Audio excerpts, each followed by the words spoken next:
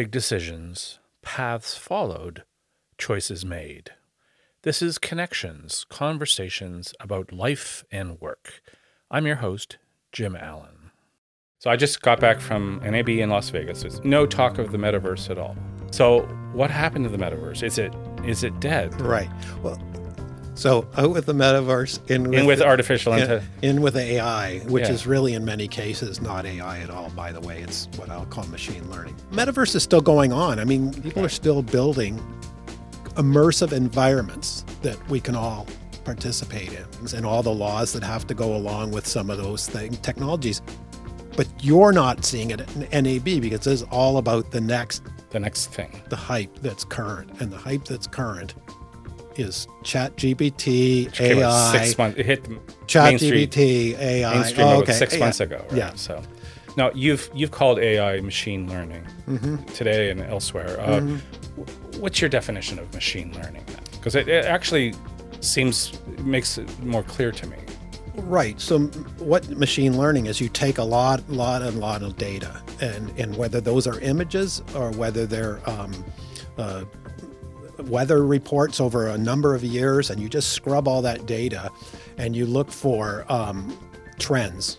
I have all this information. I've scrubbed this trends, and I want to see an image. I want to see images that look like squirrels. And so you have this feedback loop.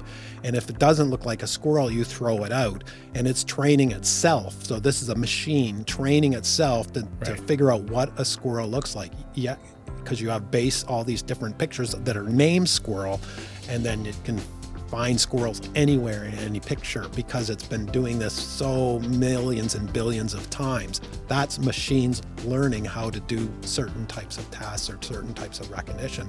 So then we think, this is crazy. I can say, hey, get me a picture of a squirrel, and it comes up with a picture of a squirrel, or is the squirrel in this picture, yes or no? And it does it, and you say, hey, that's AI.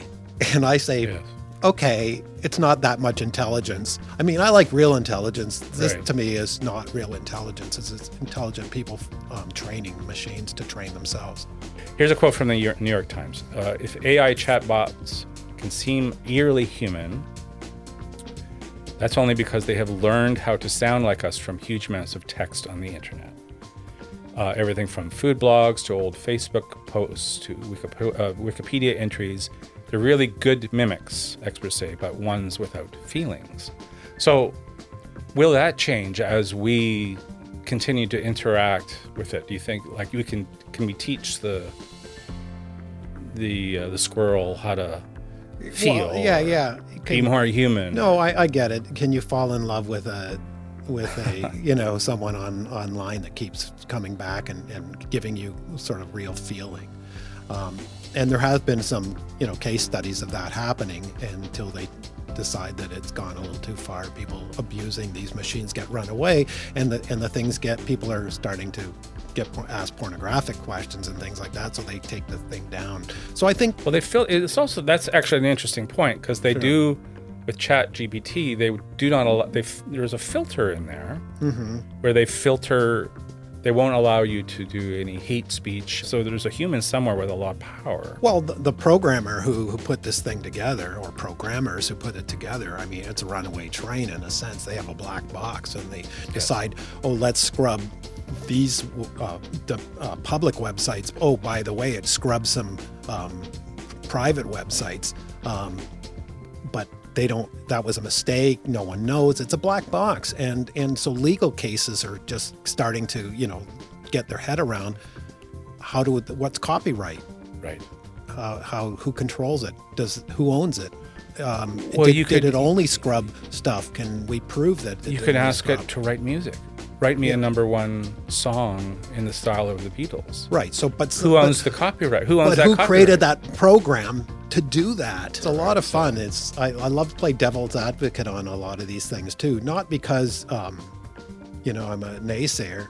I'm actually like, it's the way you learn. It's the way human test things. It's like, what's wrong with this picture?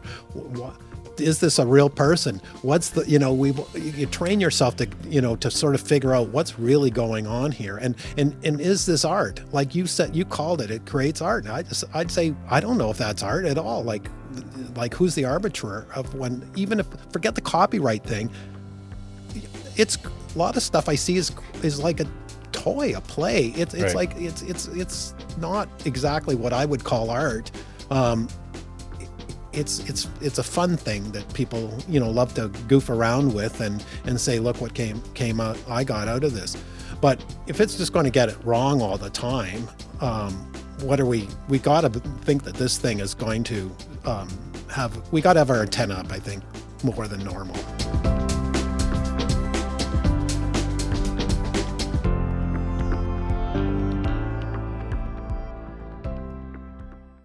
Thanks for listening. If you have a comment or if you want to be on the show, send me an email at connectionsvideopod@gmail.com. And please subscribe.